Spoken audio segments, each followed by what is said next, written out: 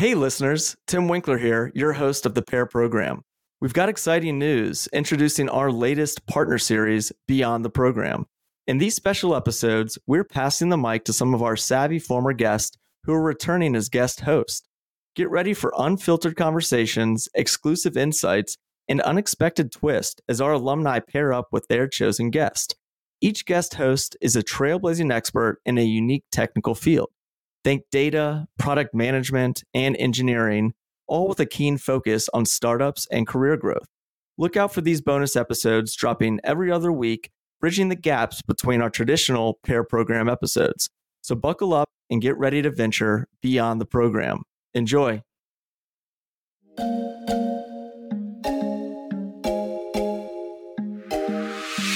Welcome to CTO Wisdom. My name is Eric Brook.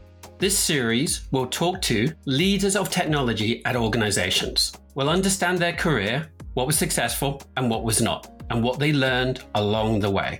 We'll also look at what the tech market is doing today. We'll understand where they gather their intelligence so they can grow and scale with their organizations.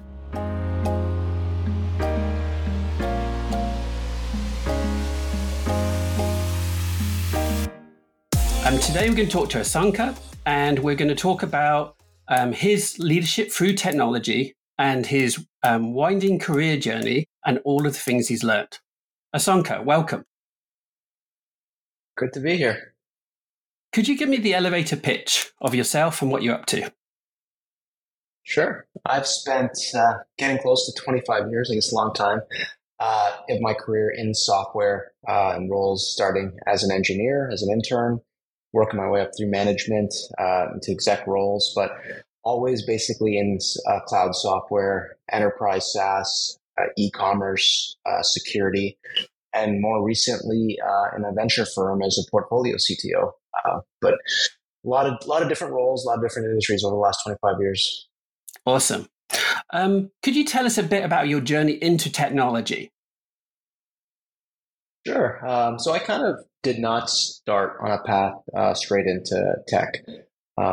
Growing up as a Southeast Asian kid, being a doctor is kind of a principal journey that a lot of us get put on. And I think I was told from a very young age that was the path, and kind of working my way almost without thinking towards that all through school. Entered university studying molecular genetics as a kind of precursor towards medicine. But once after my first year, I spent the summer in Sri Lanka and got a chance to volunteer a little bit with my uncle, spent some time with him as he's a doctor there, and kind of realized like this is not a job for me.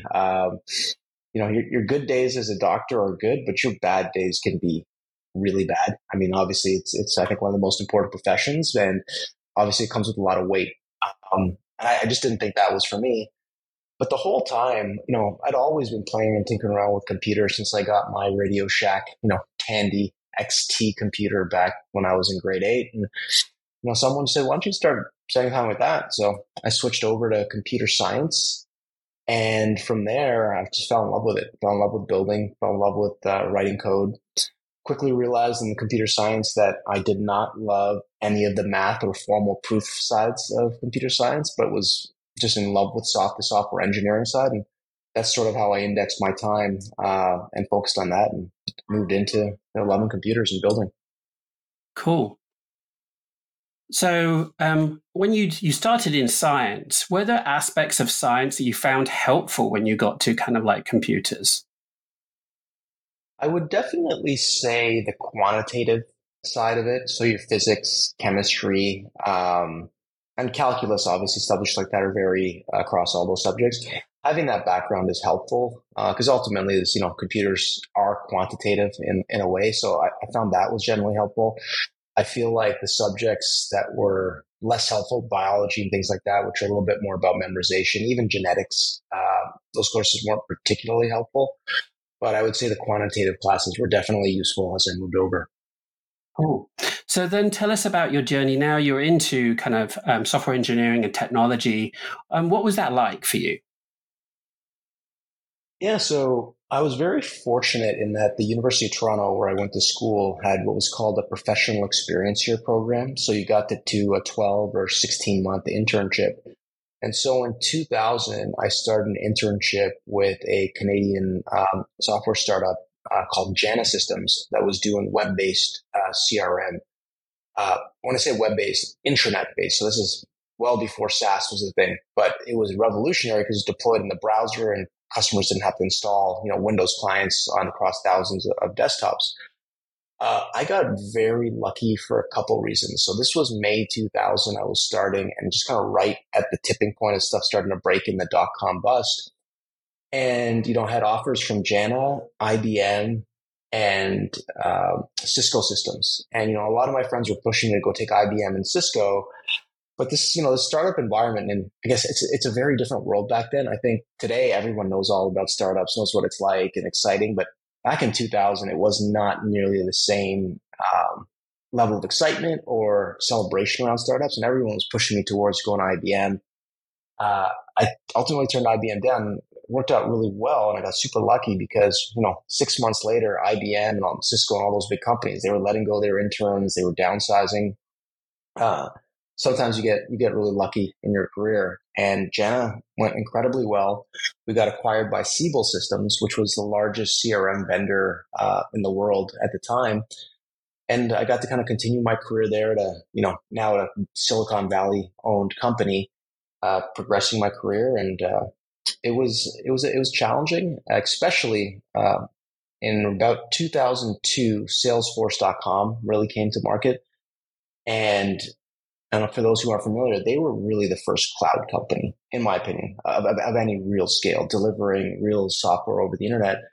And Siebel being the incumbent on premise, it got quite heated, that competition. And they decided they had this team that they'd acquired, our team in Toronto. And they're like, why don't you guys figure out how to do this cloud thing? And it's one of those interesting things where, again, you get lucky in your career. I didn't get put on the most important project at the time. Everybody thought cloud was not really going to be a big deal. This is like a fad. This is for small businesses. No enterprises are going to want this. But I got to start figuring out cloud stuff, back in 2002, before any of this stuff happened, and just really, really lucky to get that opportunity. Cool. What happened next? So after that, kind of progressed up as an engineer, eventually reaching the level of a principal engineer at Siebel. We got acquired by Oracle. So it's like a small fish that got swallowed by a bigger fish that got swallowed by, I guess, the biggest fish. I think no one was going to, I think the joke we had was nobody was going to buy us now. We were pretty sure that with Oracle, that was kind of the end of the acquisition chain. But I continued to progress as my career as an engineer. And then about 2007, 2008, I made a shift in my career, and that's when I first moved into management. Tell us what that was like. So a couple things that really drove that for me. One is, well, I was a really good engineer, and when I was younger, I thought I was a great engineer, but you learn by meeting really great engineers where you actually sit in the ranking of things. And at Oracle, I got to interact with some just people that made me realize, as good as I was, like there was just no path for me to operate at the level that they operated. It just, sometimes people you meet in your career and they just have a different gear. And that's not necessarily a bad thing. I just realized, like, one, I was never going to achieve that level of technical contribution. But the other thing I also realized was it was increasingly not the part of the job I loved the most. I loved leading projects. I loved mentoring our more junior developers. And so one of my mentors at the time suggested I make the switch into management. And that's really what kind of made me make that transition. So your manager, were there things that as a software engineer were really helpful but got in the way of you when you were actually a manager in that transition? Absolutely. I think that was actually probably the hardest part is often, and I think this is actually something we do very poorly in the industry, it's your best engineers who end up becoming managers, which is interesting because there's not a lot that's related in that skill set of being an extremely strong technical person and being a good manager. And I've, one of the big reasons is being a strong engineer, you have your team for the first time, you have a tendency to want to really do a lot of showing through code and fixing things and keeping your teams from making mistakes, which is good to a point, but it's very easy to cross over that line where your team isn't really learning and growing on their own anymore. And they're basically just doing what you tell, and you're jumping in and solving the hardest problems. And I kind of got a good talking to from one of my mentors who kind of noticed that and said, like, you're just not going to be able to scale, and your teams are not going to like working for you if you're always the smartest engineer on the project as well. And that was something I took to heart, to really start creating some more space and giving my team some more room to operate, even if things were not necessarily the way that I would have preferred them to be done. Yeah, so you got out your own way so that you could scale. Got out of my own way and got out of my team's way, right? Nobody wants to work good people want to have a degree of autonomy. They want to feel like they can explore a path. They want to feel, that they can invent and they can make mistakes in a supported environment. And I wasn't really doing that as a first-time manager. Cool. So how did your management career progress after that? So I stayed at my first 3 years were Oracle as a manager. I had a very, very brief detour at a large Canadian bank. They'd hired me to be part of their Renaissance or their technical revolution program, and it was one of those situations where the bill, the posted that role was very different than reality. I remember coming home after my first week and telling my wife, like, this is just not going to work. And the main reason was my whole career I'd been in the profit center, right? Technology as the profit center, technology as the defining factor of success for the business. And despite their desire to change in that bank, it's clear that technology was a cost center. All I was really doing was managing budgets, managing vendors. I wasn't building. But fortunately, one of my friends who was at Amazon at the time reached out and said, hey, like, Amazon's building a Toronto office. Like, do you want to come do this and help build it from scratch? And so I interviewed with Amazon and took a role as one of their first hires in Canada, helping to build out the Toronto Amazon engineering site. Very exciting. What was your journey like with Amazon, and what were some of the leading principles that you stepped away from that organization with? Yeah, I would say Amazon was probably the most transformative part of my career. And I think you'll find a lot of people who will say that. And there's a couple of reasons for that. So almost immediately when I started, we were in what was called Regis, is a real estate company that runs temporary office space. Before WeWork somehow made that a tech problem, which I don't quite understand how that happened. But, we were in a temporary space in a mall with, next door to us, and there was a massage, people running a massage studio. It was a really interesting space. But Amazon, they threw us in there, and I kind of quickly realized, like, okay, what's the plan to building this out? I was kind of waiting for like the directives to come down, like at Oracle, like, okay, this is what you're doing. Here are the rules. But what I realized is there were no rules, there were no directives, because Amazon pushes ownership down very deep in the company and expect you to execute and figure things out. It can be a very stressful environment from that perspective, but for the right type of person, it's just incredibly empowering. Like, they really give you a lot of autonomy and a lot of ownership. And, for all the negatives that people hear about working at Amazon, and I wouldn't dispute any of the stories that you hear about people crying at their desks or any of that, it highly depends on the group that you work at there, because it is so much a collection of small companies that anyone that you can work for you can have a radically different experience. I happen to work for a great general manager who was running my business, and it was a fantastic environment. And I just got the opportunity to help grow that team in Toronto, eventually expanding into Seattle, taking on teams in Seattle. And the big part for me there was the core values that the company used were really operationalized. I think every company has core values. They're probably written down on like a brochure or something when you join. You see them, and you probably never ever see them or hear them again after that first day. Amazon operationalized their values into every part of the business, whether it was promotions or how you're thinking about a business idea. And those core values I actually took with me for the rest of my career, and still to this day really push them and implement them in how I have executed. I've actually directly brought variations of those values to new organizations I've been at. The other area I would say that Amazon really changed me is being an operational leader. Before in my career, we had ops teams. We would build software. There'd be a huge ops organization. They would run it. Amazon was you build it, you run it, which I'm a huge proponent of. And having operational ownership for software, understanding how to do that at scale and with quality was just an incredible experience to get. Cool. There's kind of two parts I'd love to dig into. Could you give an example of one of the Amazon principles beyond the authorization and the pushing down ownership? I'd love to hear that. But give me one of those kind of like principles or two that you really do embody now. So one is customer obsession. Amazon really starts from the perspective of if you do what is best for the customer, even if in the short term that may not make sense, in the long term, you will win. And you can see that through so many different parts of the business. From a consumer perspective, you think about same day shipping, right? Or next day. Building the infrastructure for that was billions of dollars in fulfillment network capacity and huge loss leader for a long time.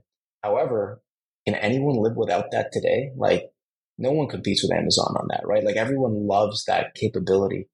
So customer obsession and just that focus on if you solve the customer's need, you will win as a company, is one of the cores. Another one is hire and develop the best. When I was there, Amazon was on a relentless growth pace, but they kept a very, very high bar for talent. And there was a program called Bar Raisers where after you'd done a certain number of interviews, you became a bar raiser and a bunch of trials. And the goal is in every interview loop, there would be one of these bar raisers on the loop. And the bar raiser always came from a different organization. So they had no skin in the game for the hire. Like, they weren't under pressure, like, hey, we have to fill this role. And the goal was always to ensure that every person that you hired into the company was better than half of the people in that role. And if you stop and think about for a second, what that means is if you do that for long enough, your team is just getting better and better and better. It doesn't mean that the bottom 50% aren't good employees, but they're saying everyone you bring in, you want to be better than half the company so that they can keep pushing that bar higher.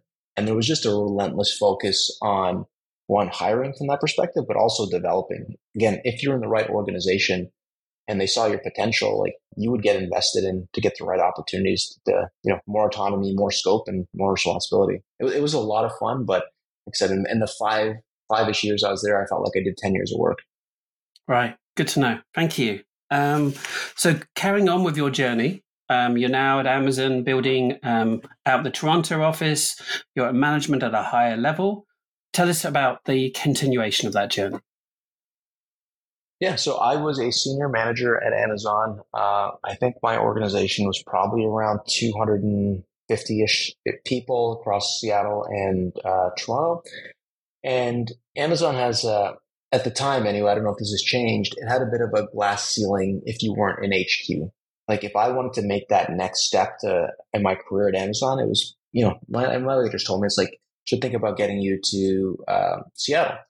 So me and my family were kind of going through that process of relocation and kind of getting that figured out. And I was going to join the last mile engineering group at Amazon to lead a lot of that. And that's the Amazon delivery network, which at the time was just getting off the ground. But in the middle of that, Atlassian reached out about running Jira Cloud in Sydney. And I've always loved Atlassian. Everyone's kind of aware of their culture, developer focus. So my wife said, if we're moving, we might as well go down there and check it out. So flew down to Sydney, met with the founders of Atlassian, a lot of the leadership, and absolutely fell in love with the company. But me and my wife on that trip also realized, like, it was just not practical for us to move to Australia, because once you get on that plane from Toronto and you fly to Vancouver and you have a layover and then you kind of realize, wait, every single vacation we have is going to be flying back to visit family. So that's all we would do. But kind of from a more career perspective, the thing that became clear to me is that I could probably have a great 4 to 5 year run at Atlassian, but there was no other opportunity in Australia. Like it was really clear, right? Like there's Atlassian at that time, and there was really nobody else of any scale solving hard computer science problems to work for. And I'd be in a situation to go in there for 4 or 5 years. My kids would be getting to high school, and then we'd probably have to rip them out and at that time and bring them back to Canada. And that's something we wanted to do. But when I turned down the role, the CTO there, Shri, who's still one of my mentors and someone I talk to regularly, he said, "Well, why don't you take over our Austin engineering instead?" And they cautioned me. He's like, "There's a lot of problems over there, and it's going to be a bit of a fixing situation." And I've always actually kind of liked fixing things, so I was like, "Yeah." And we loved Austin, so we made the journey, we made the change, and moved to Austin in 2016. Awesome. And so describe this role. You had like 200 plus people in like Amazon, and you've got this role here. Have you got to this? I'm guessing you're managing managers at this point as well. Yeah, Amazon was the first time I started managing other leaders. Mm-hmm. And so the transition from being a manager to managing managers, what was that like? What kind of changes did you have to make in yourself? I think the biggest thing that you do as you kind of make the steps is you have to, as a leader, start designing mechanisms to give structure to your organization and give you visibility. So you understand what's happening in your org. And I kind of realized that you do have to be structured about it because you want to give your teams kind of operating structure as well. Like if we're going to do a regular weekly metrics review, or if we're going to do a quarterly planning, like building those structures out so that you understand what your teams are doing, you understand what their challenges are, where you can help unblock them. But you also at the same time don't want so much visibility all the time such that you're in the weeds of all your teams. And again, kind of similar to my earlier transition to being a manager, you want to give managers a lot of scope to run their team, right? And evaluate them based on that. And it can be hard to do if you do too much of the managing for them. So really building out those structures, how often should you do skip levels, right? Arranging that so you understand the people dynamics in the different sub teams. So as you scale, you just need to build more and more mechanisms, I think, into how you operate and manage your team. Would you have like we talked about visibility, could you give us an example of visibility that was really helpful to help your managers, but also help you to stay connected to your wider team? Yeah, so I think one of the big things is project progress, right? Like status reporting is kind of the least favorite thing I think anybody has to do. But at the same time, I need to be in a position if I'm talking to an executive and they have a question about what a key project that one of my teams is doing, like what is happening. So we built a regular like monthly kind of status reporting framework, a template for how projects can be reported on. We tried to keep it as lightweight as possible. When you're managing managers, I was less interested in like sprint metrics and velocity and stuff like that, because I truly believe those are the metrics that belong to the team and the manager for it to optimize. And I built my mechanisms much more around business impact, delivery, key highlights. I just didn't want my team spending a lot of time, just reporting status effectively. So they liked it because it was lightweight and they weren't constantly reporting on a whole bunch of, things instead of investing in building software and building product. Cool. And then that's process. What about leadership development? How did you grow your managers? Were there common patterns or things that you didn't see to begin with, but you learned later to help your leaders grow as well? So that was always been and remains a favorite part of my career, has been developing other leaders. I'm in a position now where I've seen multiple of the folks who've worked for me become vice presidents of engineering at different organizations. One is becoming a CTO of a Series B company in the next couple of weeks. So I'm really excited and kind of proud of that as well, to see her making that step in her career.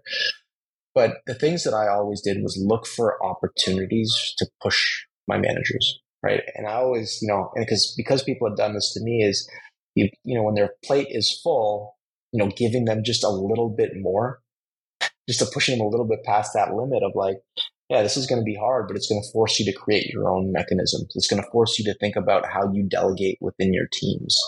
But it's always, I think, finding the right opportunity for growth. And I think as a leader, your biggest responsibility is doing just that.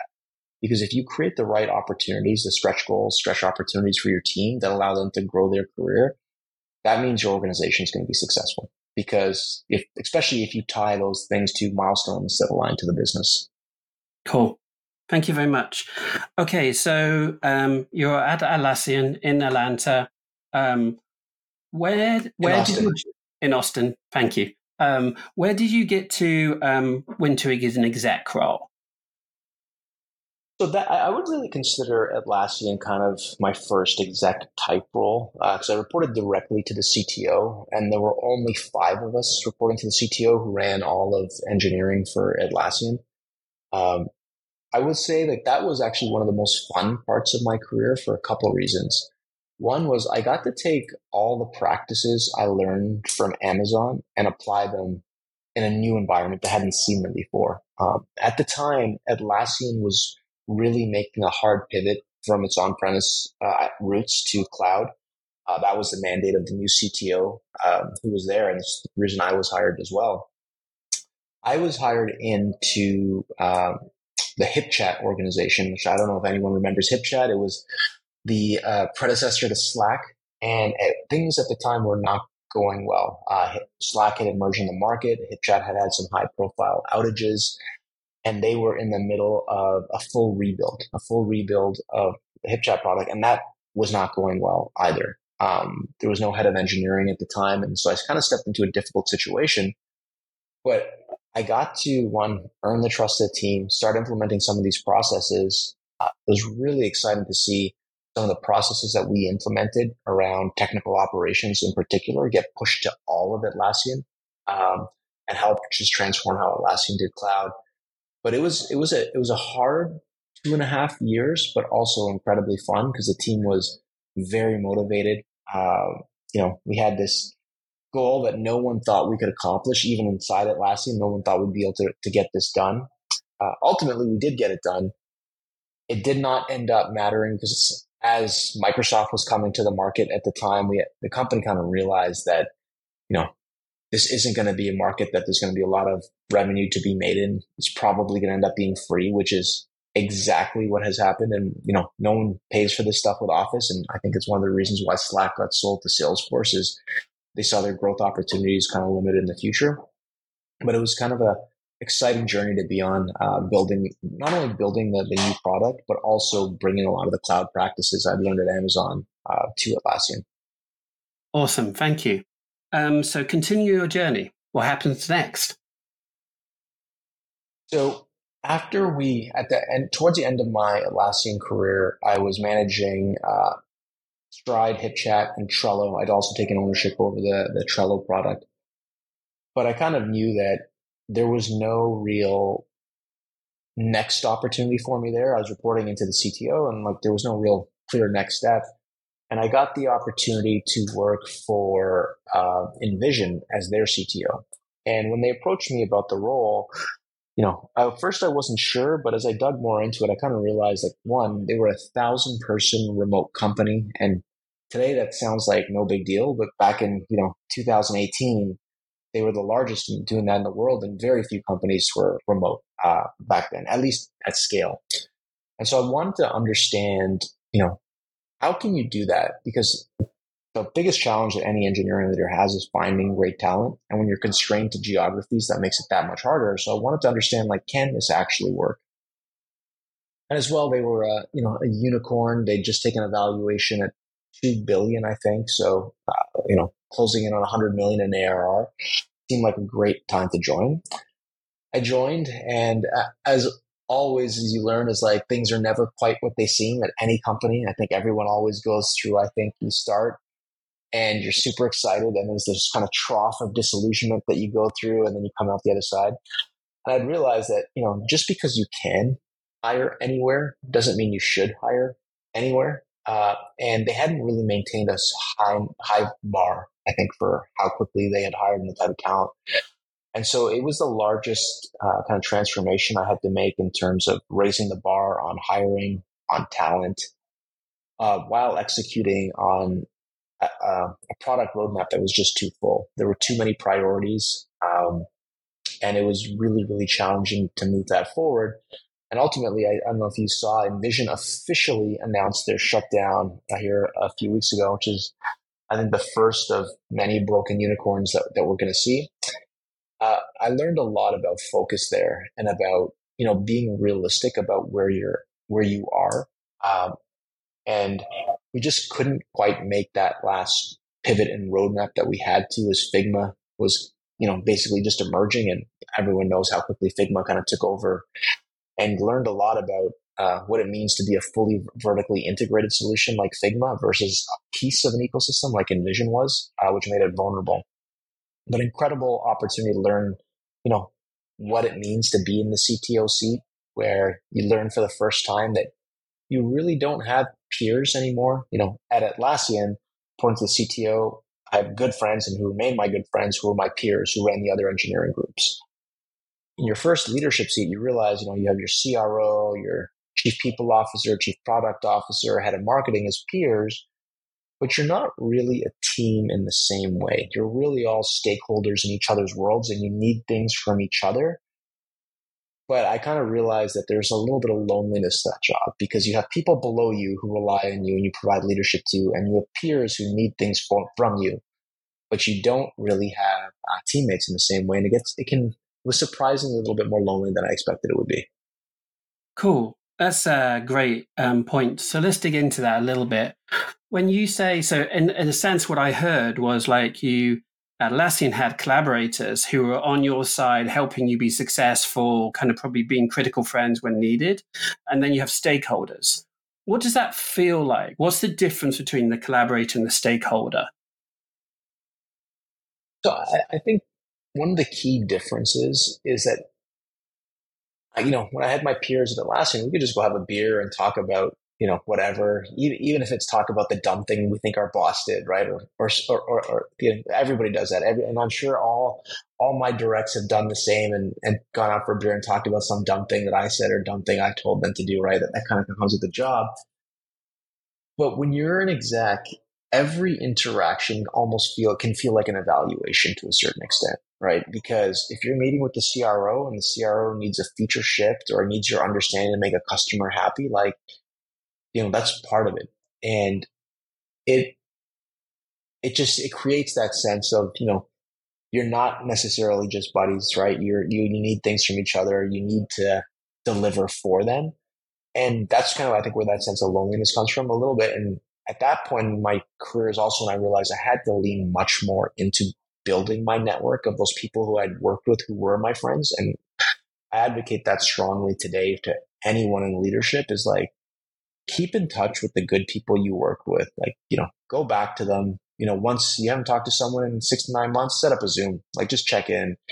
And one, it's just great to maintain relationships, I believe, especially in this industry, and both from a personal perspective, but also for your career. You would not believe how powerful a tool it is to look at your network, see at all the great places they're at, and you're like, oh, I have a question about so-and-so company, and I talked to so-and-so last year, but I should reach out to them because I have a question about this company. So that's something I think we as engineers in particular aren't great at. I think people in the sales, marketing, organizations are so much better at it. And I think it is a superpower for engineering leaders to really invest in building and maintaining a network. Awesome. Thank you, Asanka. In terms of you being in a C-suite role, were there other dimensions at this point that you needed to understand that you didn't need to, say, in Atlassian, that you're now having to learn, or that would be helpful for others to know about? Yeah, definitely. I mean, as an engineering leader before, it's all about just shipping and delivering product. You have budget around headcount and stuff like that. Once you're the leader of a business unit, it becomes a lot more, right? You have to really understand the revenue organization, really understand marketing, understand the customers much more deeply. Like, even though you have a product partner, like, it's not sufficient for me is like to be the engineering leader who's building stuff. Like you really have to understand how your company works, the financial goals. When are you raising money? What does your runway look like? What does your burn look like? All these things that were never really concerned for me as just an engineering leader, now became front and center. Just understanding the business at a much deeper level. And in terms of like working with the board, how does that change the game? It's really interesting. And I've had board exposure both in kind of the private world and the public world. In the private side, your board is just effectively the venture firms that have invested, right? That's typically what your board is made up. And, I would say at Envision, the board experience, we were constantly, we present our roadmaps and stuff, but I would say the questions were largely to the revenue team. We got some questions about when product and stuff would ship. When I went to the public world with SailPoint, the role I took after Envision, it was very different because now your board members have significant fiduciary responsibility, obviously, to the public markets. And it's just the bar is much higher in terms of the questions and expectations they have of you and their responsibility. But you also kind of learn that, what is the relationship I'm supposed to have with the board? And it's actually relatively formal, right? You don't go to the board and tell them everything that's going wrong with the team or your company over beers, right? Like, no, it's a very formal relationship where you talk about the goals and the metrics that you have, and just learning those interactions was what was great for me. And now I get the chance to be an advisor to many boards. One of my upcoming career goals is to, join more boards and start learning to be what it means to actually be on the board side, which I haven't done yet. Cool. So continue your journey onwards. What's next? So after Envision, I got kind of, I had a career plan of what I wanted to do. And the next thing was to be the CTO at a public software company. And that's when SailPoint reached out. They are very similar to Atlassian, best in breed on-premise identity governance software. They had a cloud solution, but they were ready to go all in on cloud and make that big push.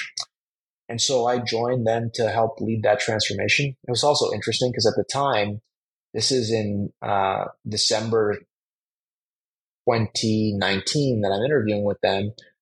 I'm like, this is great. I'm actually looking forward to getting back into an office as well, because after being remote for about 2 years in Envision. And then my start date was April of 2020. And as you can know, obviously I did not get to start in office. And so COVID hit and I joined and they went fully remote. And it actually turned out to be very useful that I had 2 years of experience leading remote engineering teams, because now I was forced to lead a remote engineering team again. Great culture at the company. And we really just pushed hard on making that pivot from on-premise to cloud. We shifted our hiring strategy, shifted our architecture philosophy about how we're going to invest, and just went all in. It was going exceptionally well. So well, in fact, that Thoma Bravo noticed, and they came in and acquired us in 2022. But it was a great journey. Grew that business tremendously. I think we more than doubled ARR in the time that I was there. I think, and that has continued since, and in the private world. But it was a great experience to lead engineering at a public software company. So you mentioned already what you see as a difference in the public. Were there any other changes in terms of like, yes, you have a formal relationship with the board, you have stakeholders, that's your executive team. From that particular job, were there things that you come away from? Oh, I learned that there. At SailPoint, I think I learned the real focus in a public company on quarterly reporting. When you make commitments and revenue commitments associated with product launches, and that goes to the street and to investors, like that's significant, right? Like, it's very, very different. And so I just learned that pressure can be pretty significant. And you have to, as a result, be a little bit more conservative in how you plan your roadmaps and what you announce to both very publicly, because once you announce publicly, like there are revenue implications and, Wall Street implications of what that means. So learning that ability to be a bit more conservative externally, but more aggressive internally was a little bit different. Okay. And so what's next in your career? So after the SailPoint acquisition, I had a conversation with my leader, and if I wanted to stay on and be in continue the private equity journey, and it wasn't really for me. I've always been much more of a builder. I like to build and explore, and private equity is tends to be a much more disciplined, financially driven journey, and it wasn't the path that I wanted. So I decided to take some time off. My goal was to take about a year off. I spent a lot of time riding my bike. Went down to Colombia with some good friends of mine, rode bikes in the mountains. Went to the Galapagos with my family. Traveled around quite a bit. Started playing a lot of pickleball, and really just kind of unwound for about 6 to 9 months. It was the first break in my career. I mean, I started my career when I was 20. Because when I took that internship, I never actually went back to school full time. I just finished my degree part time and stayed working full time. So I'd been, 23 years without more than probably 2 weeks off at a time. And I was looking forward to my first career break. And so I really just kind of disconnected from everything for a while, and just a lot of pickleball, a lot of bike riding, a little bit of travel, skiing. Yeah, it was a good career break. Yeah. And this, what were the things you would say that you got from a career break? You got to relax. What other things would you say? Do you think career breaks are a good thing? Oh, I will caveat this in a couple different ways. I think they can be a good thing when they come at the right moment in your career. And when I say that, like for me, is like financially, it was in a good position where like that wasn't really a concern. My kids were at the right age where like we could, do a bunch more traveling and fun things with them. And that was great. And it let me really recover. I mean, I didn't really realize like how much kind of the pressure of being in these successively bigger leadership roles had taken. And I didn't realize actually until probably about 6 or 8 weeks into my break about like how tired I actually was, and that I was losing the energy and kind of the excitement around building things. And so it was perfect from that perspective for me to get that rejuvenation. I see a lot of things on LinkedIn of folks taking like career breaks in their early 20s. And maybe I'm just like an old cynic now, but I think that's probably a little bit too soon. I think you gotta burn some miles first before you do that. Awesome. Thank you. So Galapagos, awesome. What was next in your journey? So the next, I had no real plan, but kind of backed into two different opportunities through very unlikely paths. So the first was actually through the Galapagos. We were on a cruise of the islands there, which I highly recommend to do at some point in your life. The wildlife and it's just incredible. But it was a small boat, probably for 20 people, and there was another family on that boat, and the father of that family was a managing director at New Mountain Capital, a private equity company. He asked me, "Hey, do you have any interest in ever doing stuff with PE?" And I said, "No, not really." And then he reached out again later, and he's like, "Why don't you just come meet with us? Uh, we're not like a typical PE. We believe in investing and growing," and it was true. And so I joined them as an executive advisor, not really a full-time job, but I helped them with due diligence, technical strategy, product strategy. Great group to be working with. So I started dipping my toe in with that. The other thing that happened was I was playing a lot of pickleball, and two guys in my neighborhood had built a pickleball court. And one of my friends knew them and was like, "I got to know these guys. I want to play on their private court."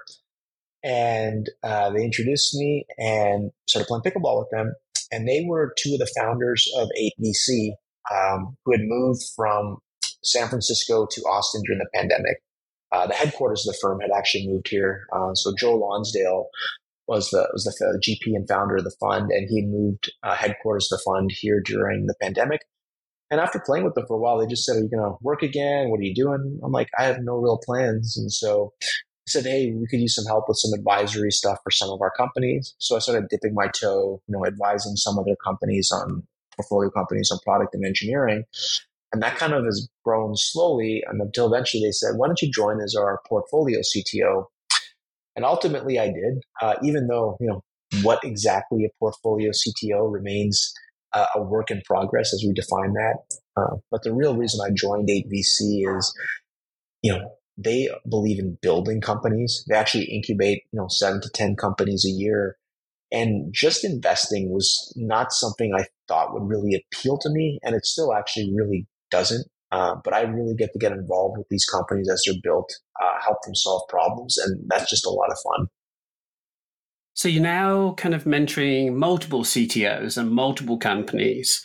Are there kind of common patterns that you see that CTOs could either be better at or that you see CTOs facing? Yeah, so there's one very emergent topic that's across, I think, most of our portfolio companies. And actually, in my CTO networks, is the question that's coming up more and more than ever in my career is how productive is engineering? When resources were plenty and money was plenty, often you would see companies evaluating CTOs on how quickly they were hiring engineers. Like, that's the success metric. Like, look at how many engineers we hired last quarter. Well, guess what? That is no longer the success metric, I think, for just about any company in the world. Maybe there's a handful where that's still a success metric. But then the questions really started to come of like, okay, we've grown engineering and product this much. What did we get for it? Like, are we going faster? Are we shipping more customer value?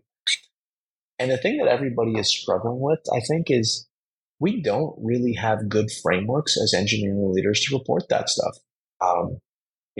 We have sprint metrics, we have velocity, but those are, you can't put that in a board slide and say, look, here's our velocity. It's like, what does that mean? Like, are we better? Are we good? Is it bad? Like, and that is, I think, one of the biggest common things I see across our portfolio and other companies, even public companies right now, is how do we get better at answering the question of how good is engineering? How efficient is it? What does more dollars into engineering and product mean and value to customers?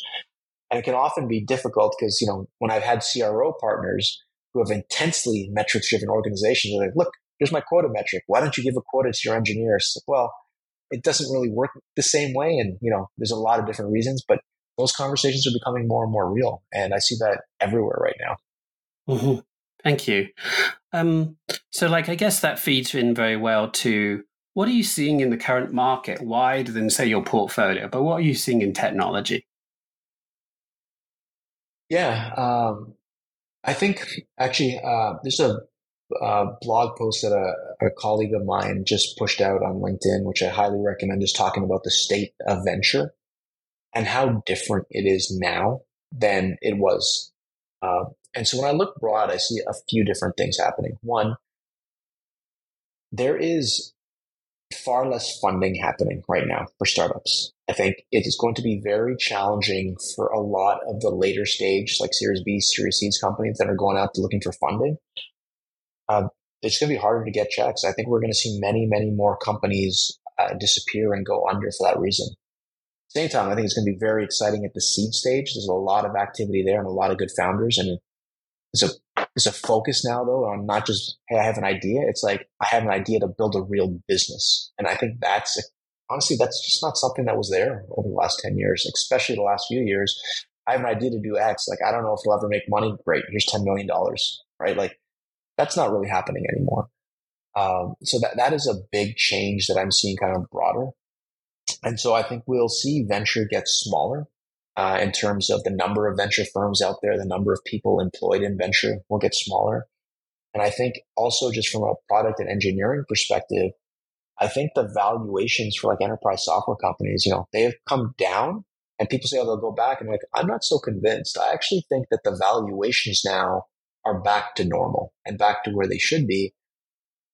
And I'm actually a little bit excited now because it's kind of going back to the roots of when I started my career of like, you don't have abundant resources. You're going to have to scrap and fight for every dollar and making everything work. And it's going to be a little bit more of a grind. But I think from that, we're going to see the true, really good engineering leaders, the true companies get born. I always say, and I think it's true, that the biggest companies get born during the hardest times, right? Like if you think about all the juggernauts we have in the industry today, the Salesforces, ServiceNow, Workday, like all these guys, they all came out of the dot-com crash. That's when they all cut their teeth. And then in 2008, 2009, right? Like that's when you start to have the Googles and all that come to play. And I think that's something I recommend everyone think about is these times when things seem the worst is often when the next wave of biggest things are going to be built. And I'm pretty excited for that. Thank you, Asanka. Is there something that you're working through or digging into and investigating at this time? Obviously, this is going to be a huge shocker. It's AI, right? That is,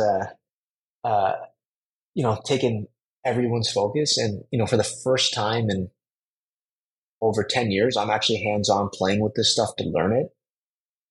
I believe that it is going to be as big as the internet was. Like that transformation that happened in late 90s, early 2000s, I believe that's what AI is going to do. I disagree with the time scale that most people think it's going to happen.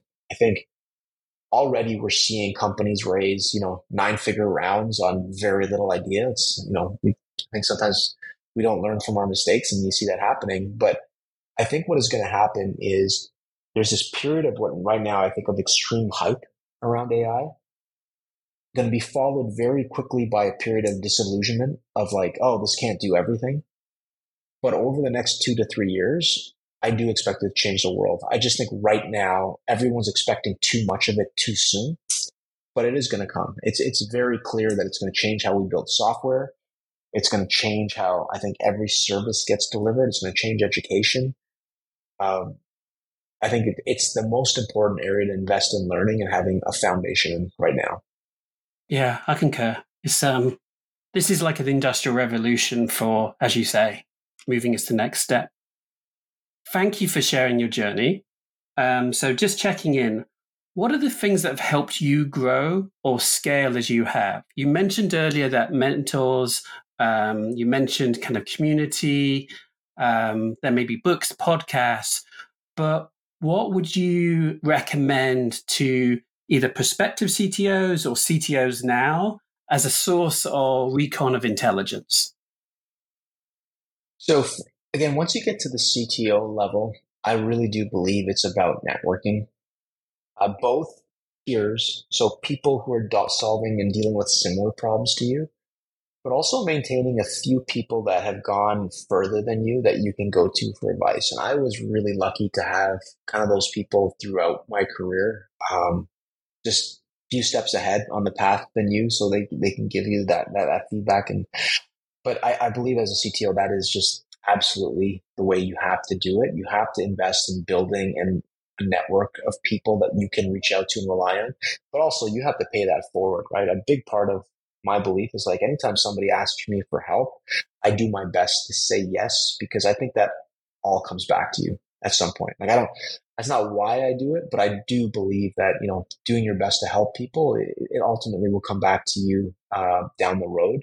And so as much as you look out to build your network, someone reaches out to you to ask you a question for something or some career advice, carve out the time. You don't know when that pays dividends for you down the road, and you are going to need to do that yourself. So awesome. Thank you, Saka. So you've described a lot of what you've done. What do you do for fun? So I have two boys, two teenage boys that keep me pretty busy. But outside of that, pretty athletic, weightlifting, running. I was a huge cyclist for a long time. I've been off the bike for a little while. Had tendonitis in my elbows. Getting old, all these injuries start to creep up a little bit. But I'm a big cyclist. Also love snow sports, snowboarding.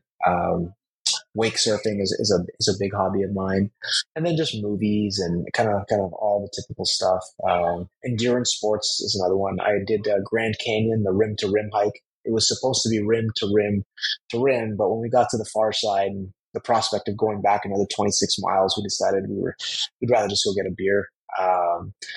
yeah, that's pretty much what I do for fun. Is there a movie you're looking forward to? You know what? I have been really disappointed in movies lately. I just saw Godzilla Zero. I don't know if you've seen that. It was fantastic.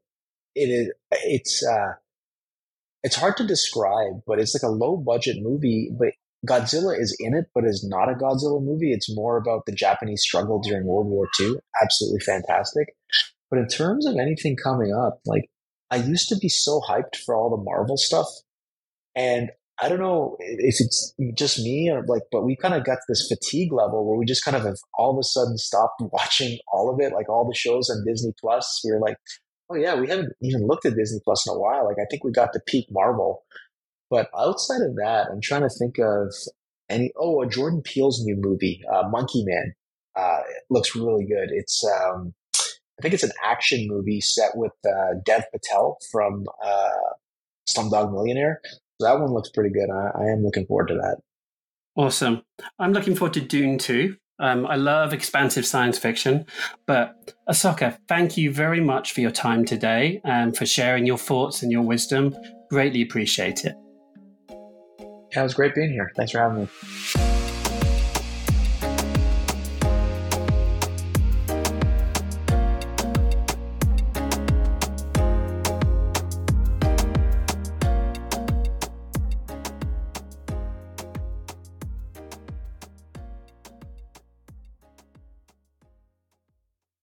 Calling all startup technologists. Have you ever dreamed of hosting your own podcast but don't know where to start? Well, here's your chance to shine. We're thrilled to introduce Beyond the Program, our exclusive mini-series, and we want you to be a part of it. As tech leaders and mentors, you'll get the exclusive opportunity to become a guest host right here on the Pair Program podcast. Share your expertise, insights, and stories with our audience of startup-focused technologists. Excited? We knew you would be. To be considered, head over to myhatchpad.com/contribute. Fill out a brief form and submit it our way. Let's co-create something amazing together. Don't miss this chance to elevate your voice and expand your personal brand. Visit myhatchpad.com/contribute.